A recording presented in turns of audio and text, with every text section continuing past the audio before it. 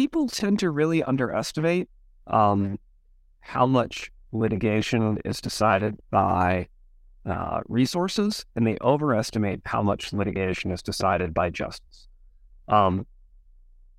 If Hasbro were to sue Autark, let's say, it would cost $500,000 for Autark to get to summary judgment in that case.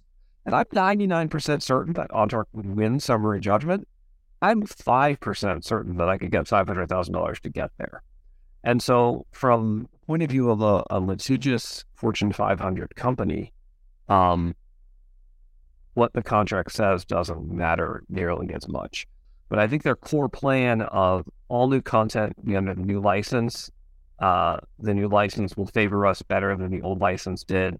And over time, we expect all the creators to migrate to this new license. I don't think that core plan has changed at all. So they've just put a velvet glove over the steel fist.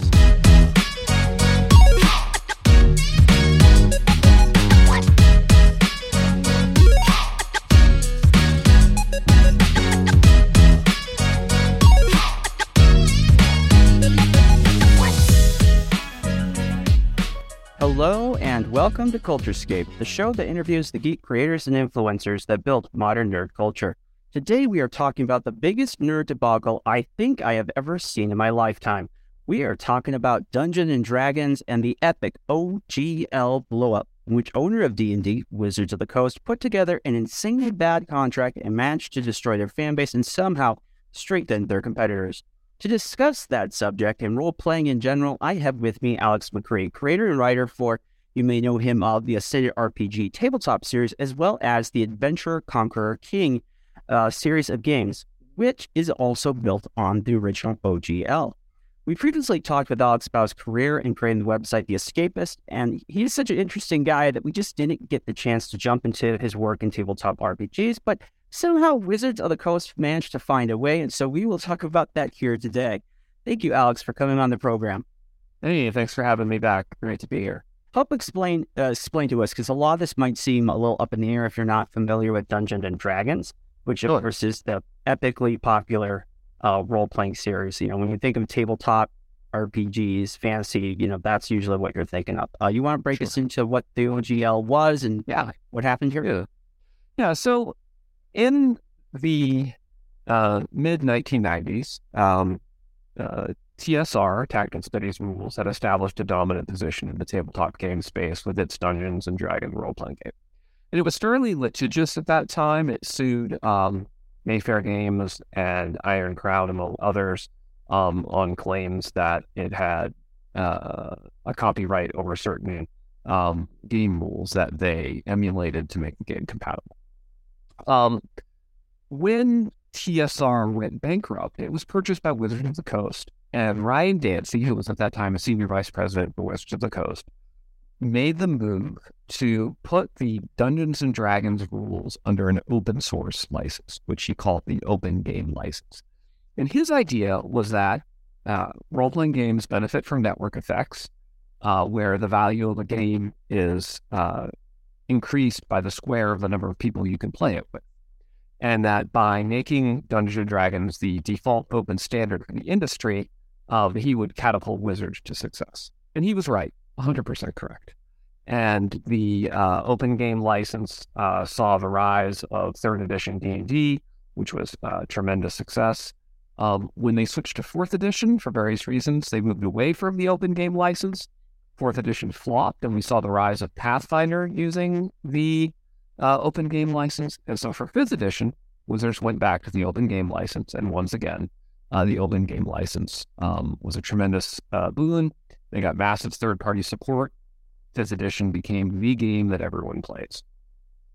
Now, in the most recent updates, not the most recent, let's say in the update that started all of this madness, they announced that they were going to be moving away from the OGL in favor of what was called OGL 1.1. It's now being called OGL 2.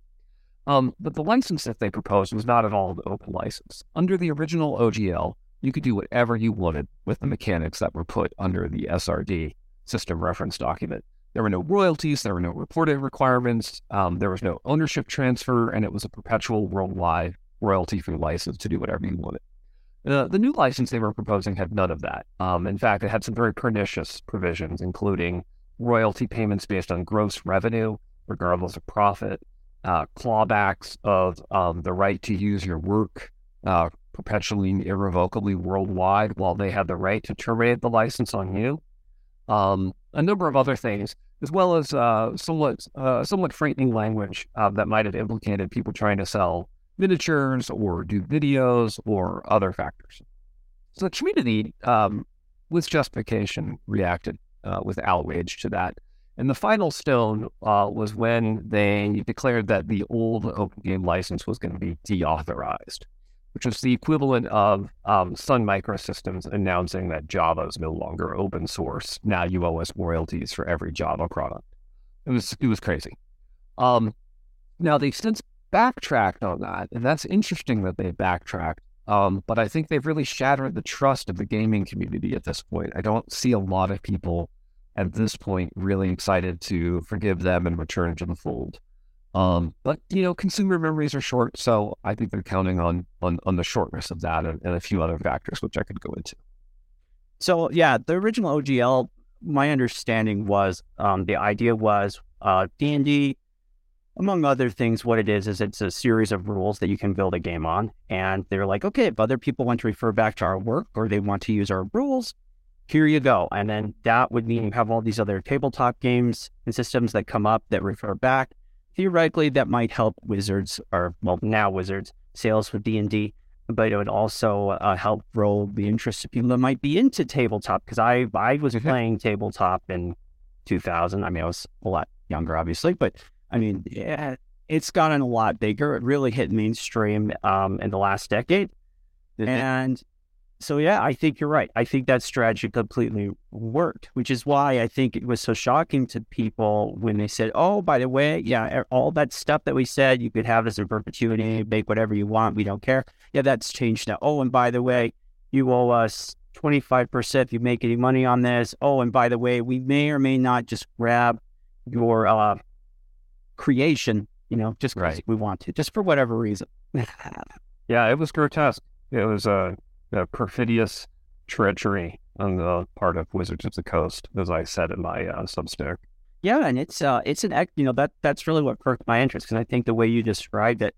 So kind of give people an idea of what goes into making. I don't think people really understand the amount of work that takes to make something like the RPG series that you've worked on. Well, yeah, sure. So, the good news is that role-playing game writing will probably not be overtaken by AI anytime soon. The bad news is that it's because role-playing game writing is incredibly difficult, time-consuming, research-intensive, and low-paid. So it's about the last place that AI is going to focus on. As an example, Acts 2 is currently 232,000 words, and that's largely technical language that has to be very precisely written with almost a lawyerly attention, but at the same time has to be sprinkled with enough flavorful fluff to keep the reader entertained. And it also has to be presented in a coherent manner where someone who's never played your game before can pick up your book, read it, and understand what you're talking about. And the combination of accessibility to new users plus fluff plus technical writing is really hard. A lot of game designers at this point don't even bother with trying to make it very accessible to new people. They just assume you already know how to play. And often they don't really bother with particularly tight rules. They just assume the judge or the game master will work it all out. But for those who do try to hit all three, it's an exceptionally tough field to craft your work in. The writing is slow and painful. So having the ability to turn to the open game license as the basis for a game, and to use the system reference documents that it incorporated, was a huge boon. It's the difference between inventing the car and building a kit car that you can order the parts. And both require a level of mechanical skill, but the former is far more difficult than the latter. And it seems to get a lot of the busy work, essentially, or a lot of what is necessary to really get the thing going. And so they did Well, that. reinventing the wheel, literally, is what you do. And frustratingly so, because U.S. copyright law doesn't protect game mechanics, but nevertheless, they do get litigated often. And so you run the risk of being, assailed by Wizards or Hasbro or some other well-funded company, asserting that your game violates their copyrights. And even if the law is on your side, which usually is, because again, the law does not protect the copyright game mechanics, even if the law is on your side, it's not like the typical indie game studio has the funds to have a litigation with Hasbro. So the open game license created this safe harbor where everybody felt like we can all use this proven set of rules. It's been play tested, it's well loved. No one's going to get sued. We all know what we have to do. We all know where the limits are. And it was the perfect sort of example of, the old legal maxim that, the proper role of regulation is to allow business and consumers to flourish. And that was exactly what we were seeing. But all that's been thrown away now. One of the great points you made that I think a lot of other people, even like people who are associated with like some of the bigger alternatives that like Paizo, for example, you made this point that, look, I used to be a lawyer, which I think we brought up in our last interview. It's look, there's a reality here, guys. It's not just that this is a big, thick legal document that looks really scary. It's that this is a very big company that looks very scary. Yes. And it's less about what's in the contract, and it's more what it enables the lawyers to do. Is that about what you're trying to say? Yeah, I think people tend to really underestimate how much litigation is decided by resources, and they overestimate how much litigation is decided by justice. If Hasbro were to sue Autark, let's say, it would cost $500,000 for Autark to get to summary judgment in that case. And I'm 99% certain that Autark would win summary judgment. I'm 5% certain that I could get $500,000 to get there. And so from the point of view of a litigious Fortune 500 company, what the contract says doesn't matter nearly as much. Justice really comes into play only when it's two well-funded companies fighting it out. Now, Paizo probably does have the funds to fight and is the main person who could combat this. And they seem inclined to do so, which was good news for gamers. But I don't know of any other company in the space that could afford it. Maybe some of the big board game publishers, but they'd be unlikely to be attacked anyway. So the new OGL, to give people an understanding of kind of what a change was, the original OGL was like 900 words or something. It was less than 1,000. Yeah. And this new document was 10 times that. Yes. Yeah. So what was the reaction from the community, and how have we somehow turned the head of Wizards of the Coast, by the way, who they never turn away from a really bad idea, having been a Magic Gathering fan for a while, I can tell you. Well, I think Wizards of the Coast thought was as follows.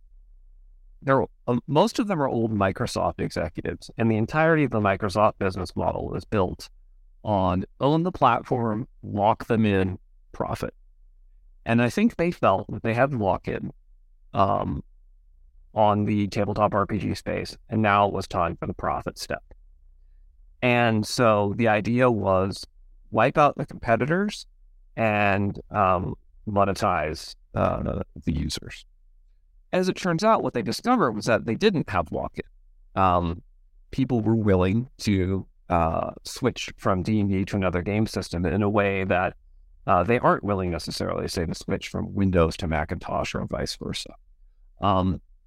Because they didn't have lock-in, their attempt fumbled. And so now they are having to revisit what they intend to do. And today they released a new statement that backtracked on 95% of the most pernicious terms in the prior license. And if they had come forward with these terms up front, probably a little controversy would have been avoided.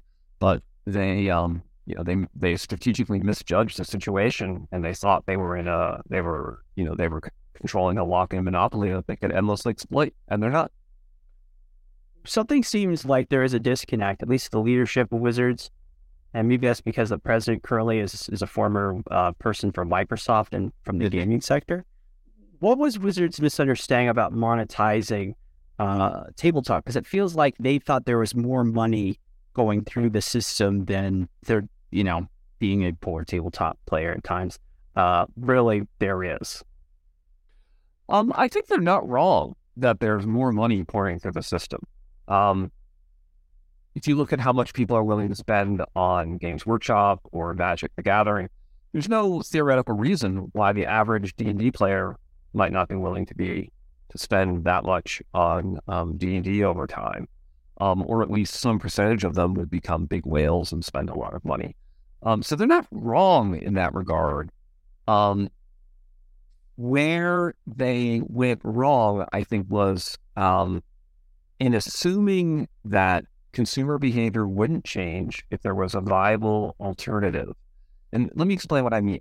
If you've already got a ton of Magic cards and a new game comes out that's really fun and a lot like Magic, but you're not going to switch because you've already spent a ton of money on Magic cards. With Dungeons & Dragons, they said, look, our player base is just as loyal as Magic, so therefore we can exploit that player base and monetize it. But the problem is that the D&D players haven't got that huge Magic collection that becomes useless to them. They can switch. So the cost of switching is much lower for a tabletop game than for the other products that they were comparing it to, I think is where they erred. And so because that switching cost was low, a lot of companies like Paizo, like myself, a bunch of others have all said, we're switching, and a bunch of gamers have said, we're switching. And the signal that hit them loud and clear was people turning off their D&D Beyond subscriptions in thousands and thousands and thousands. That hit them loud and clear that, hey, people really will turn off and away from us if we pursue this path. There were a number of leaks. The only thing that would really bother them is if it hurt their bottom line. Do you think that's true? Because that all that stuff that also came with a warning that this is just something Wizards expects to blow over. Like they're just hoping till people forget, and then they're going to pick back up the axe. Yeah. So, well, first I think it's important to remember that Wizards isn't a person. Wizards is a collection of people, and when I say they, or speak of Wizards, I specifically mean the executive management team as well as the president of Hasbro, his chief of staff, and their general counsel. That's they. It isn't, like rules or the cover artist. Those people do care about the players. They do care about the game. And they're by and large overworked and underpaid. There aren't tabletop game designers working for Wizards or getting rich. They're not doing it to monetize the players and make big bucks. So I think there was a disconnect internally between how the team felt and how the executives felt. And, that's not uncommon in the video game space. You see that all the time, indie development studio and publisher, where the publisher's view of the players is totally different than the indie developers. So let's be clear that the villains here are not the line workers at Wizards of the Coast. The villains are the executives who do, in fact, consider the player base to be cash cows and essentially, they're to be milked, and let's get started on the udders. It's something about what's changed in D&D, the culture, and role playing, the audience base. I think what we're seeing, especially right before COVID, I think around 2015, I started seeing it. People who previously had no interest in anything that got even within, a mile of tabletop RPGs, none whatsoever. But we had things that became more popular, like Critical Role. That's a big one. And so there were new types of people coming in. It's part of this, like, they don't really understand the new players that came in, and so they were thinking that they could treat these people just like their older base. No, I don't think that's what it was, because I think most of the outrage actually came from poor gamers than from the casuals. I think the casuals and the new players, for the most part, it's only slightly reached them. I think the real upset came from the third parties that produce in the space and make their living in the space, and those are by definition fairly hardcore people. I think looking at the new audience, what they look at is they're like, look, this is an audience that'll pay $5 a month for a subscription for an online game, or they'll drop $20 in their favorite MMO to buy a new skin that they want. Like, there's this digital goods consumption culture and this subscription culture within gaming circles that has turned out to be hugely lucrative. And so I have a good friend who works for one of the top game development studios. And I asked him what it was like to be a game developer nowadays for a video game company. And he said it sucks because of the rise of micropayments. Whereas before, when you designed a game, your job was to make the game as fun as possible so that people would love to play it and buy your next game. And he said, and now your job is to addict them to spend money on your game. And the former was something he really enjoyed doing, and the latter he hates. The latter is now what every video game company does. It's all about, how do I monetize my player into spending money on microtransactions? So all free-to-play model, etc. Yeah. Wizards is simply adopting that mindset for tabletop games. But it doesn't work exactly because, I mean, they're very similar. And video games, obviously, much of that is built kind of on some of the work that D&D did. But they're two different things with like you said, the core can be a lot more different than I think that Wizards realize. All this makes me wonder, like how in touch is Wizards of the Coast with people that are interested in tabletop RPGs? Oh, I don't think that this was due to lack of being in touch. I would stake my life on the fact that they were told loud and clear by their PR team and everyone else that this was going to upset a lot of people. I know the PR lead at Wizards of the Coast, his name is Greg Tito. He used to work for The Escapist, and he co-wrote Acts with me. And Greg and I had our falling out on various issues, but he is a man of the highest integrity, and he is a man who has a very strong will, and he is very in touch with the D&D community. And I mean, I can't imagine any circumstance where he let this go forward, didn't raise the red flag, for instance. I mean, it's just impossible to think otherwise. So, no, I think this was a very deliberate. This was not an action taken out of ignorance. This was a very deliberate step. And I think they made a calculus. We're going to lose X. X is worth Y, but we're going to earn Z, which is greater than Y. So therefore, this is fine. And what happened was that because of the consumer and business activism, X became larger than they expected. And so now they're retrenching to figure out how they get to Z. They still want to get Z, and they're still willing to lose X. They're just not willing to lose Y. Which it seems like they are losing, at least temporarily. Right. That's right. So when you look at your business partners and the people that work on the projects like you do, what are you guys saying to each other? Do you it's time to get out, just push away, just get off the OGL and anything to do with Wizards? Are people warming back up to maybe they shouldn't be so rushed to judgment because Wizards seems to be walking some of this back? What do you think? And then what are you hearing from people around you? Yeah, I think people are still processing today's release, where they rolled back most of the provisions that had concerned everyone. I'm not seeing a whole lot of forgiveness. I'm seeing a lot of mistrust still. There's a certain exaltation that the consumer activism led to some victory, some pushback of the terms, and I think that's merited, and I participated in that. That said, I think that Wizards' plans remain the same, and so what I expect is that the prior license will remain authorized, so they won't deauthorize the old open game license for old products. They will ask that you use the open game license, their new license for new products supporting their 6th edition, or D&D 1. And what I expect they will do is they will subtly but methodically make the new edition of the game much less compatible with the old edition of the game, so that if you want to keep supporting it and keep playing it, you have to be using the new license. And they will more gradually transition than they had planned, and they will suck it up as a loss if there's a certain amount of competition that's going to continue in the space that they had hoped not to have. But I think their core plan of all new content under the new license, the new license will favor us better than the old license did. And over time, we expect all the creators to migrate to this new license. I don't think that core plan has changed at all. So they've just put a velvet glove over the steel fists. And so it sounds like Wizards, they still want frog soup. They're like, we just cooked the frog too quickly this time. That's correct. That's exactly correct. They cook the frog too quick. Yeah. So put it back in the pot and turn it on a simmer instead of a boil. It's such a crazy time to be interested in role playing. It's like I never, even 10 years ago, I never thought it would be almost mainstream popular, and that's really cool.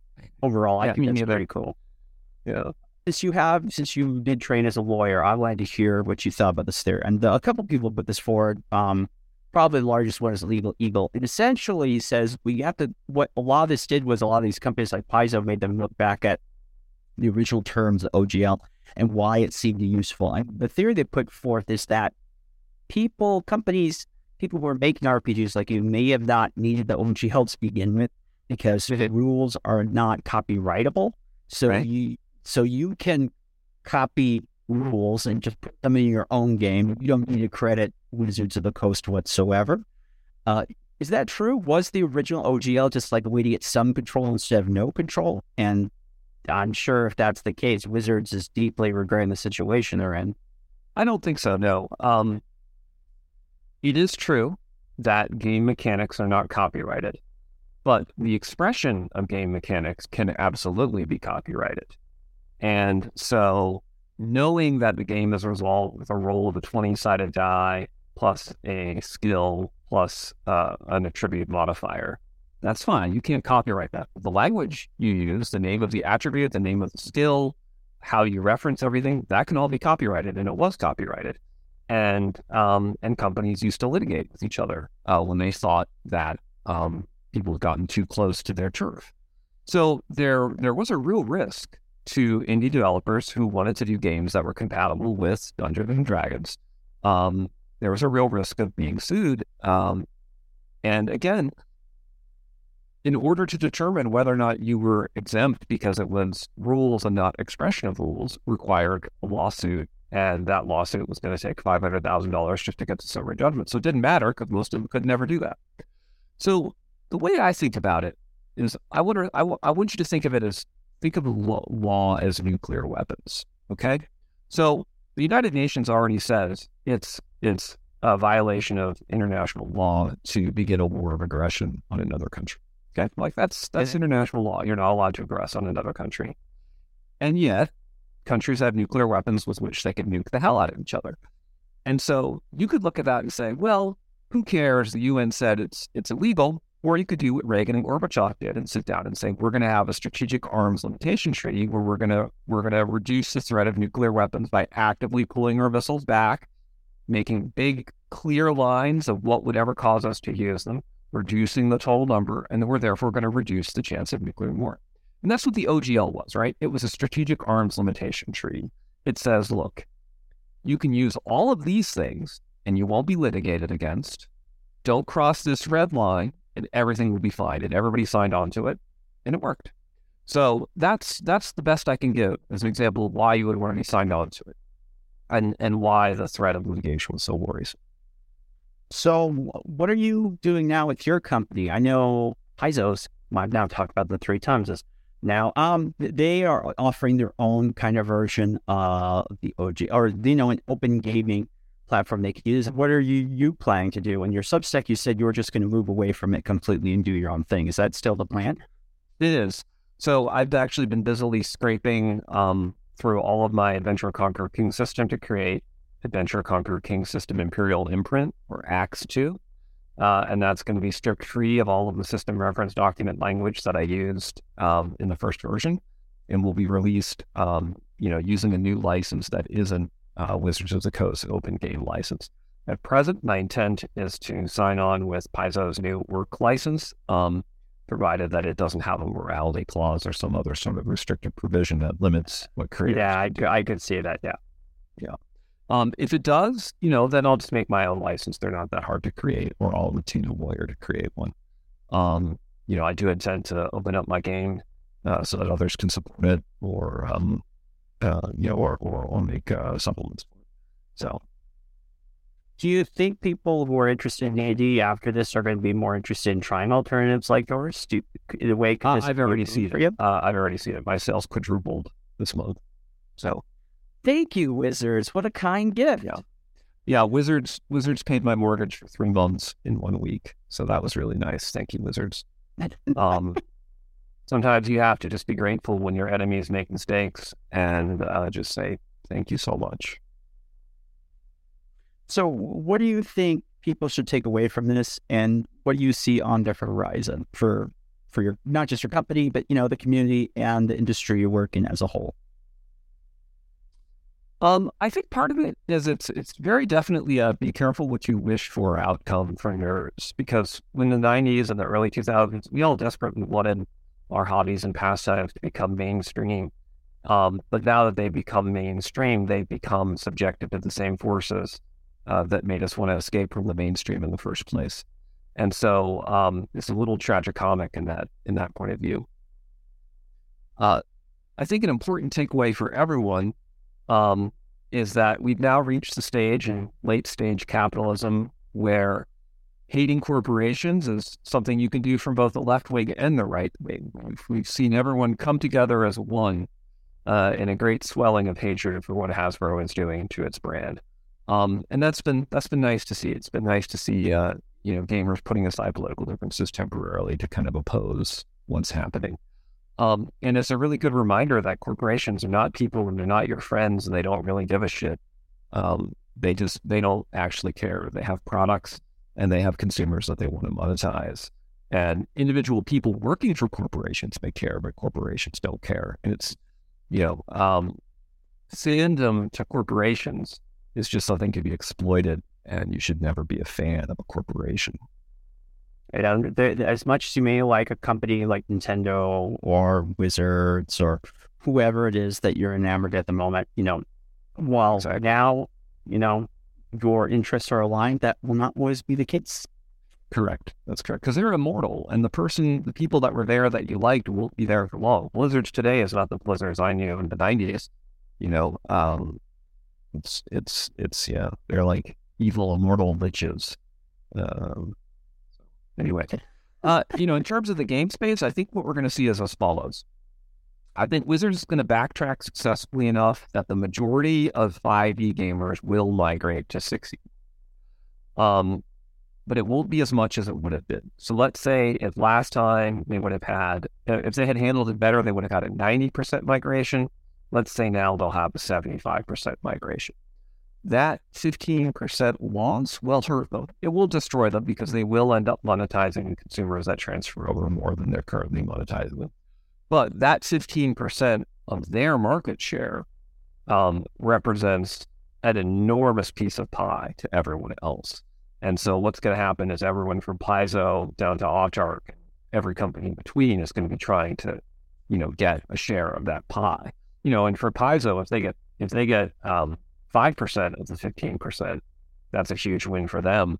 If I get 0.5% of the 5%, that's an enormous win for me.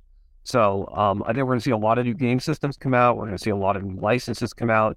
We're going to see a lot more openness in Reddit and Twitter to people saying try games other than Dungeons & Dragons. Whereas during the 5e dominance period, people were like, I'm a D&D player. And now it's going to be more like, I'm a gamer. And they're going to be more open to trying things. So I think it'll be good for a lot of the smaller companies. It's just going to be a lot of work for us to get there because so many of us have to redo so many game designs. I think that's very optimistic. I also think that's realistic. I think this overall, for people who are interested in tabletop, this will be a positive, because I think you're right. It spreads out the interest, gets more people into it. Kind of reminds me a little bit. This is a little before my time, but the 90s where we had new games spout up, and all of a sudden, exactly. the cynical Gen Xers like, oh, I gotta try this vampire D&D. Like, exactly. Yeah, I remember being really excited because Vampire brought hot goth chicks into gaming, and when I was 20 years old, that was pretty much about all I could think about. So, I totally love Vampire. Yeah. So All right, Alex. Well, hey, thank you so much for taking the time. This has been a busy time. I know you feel a little under the weather, so I appreciate you agreeing to the interview and helping make this happen. Is there anything else you want? It's my pleasure. I think I'm only going to do interviews from now on when I'm sick because my voice sounds deeper. It gives you that more luxurious, almost smoker. Yeah, in a world where I have a cold. Yeah. Thanks for having me on the show.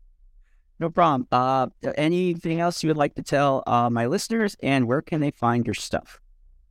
I want to tell them that Adventure Conquer King System Imperial Imprint, or Acts 2, will be crowdfunding in May and will be available in draft format in February on my Patreon. And my Patreon is patreon.com/autarch, AUTARCH. Awesome. Well, thank you so much, Alex. All of you guys should check it out. His games are fantastic, as is he. And until next time, friends, keep geeking out.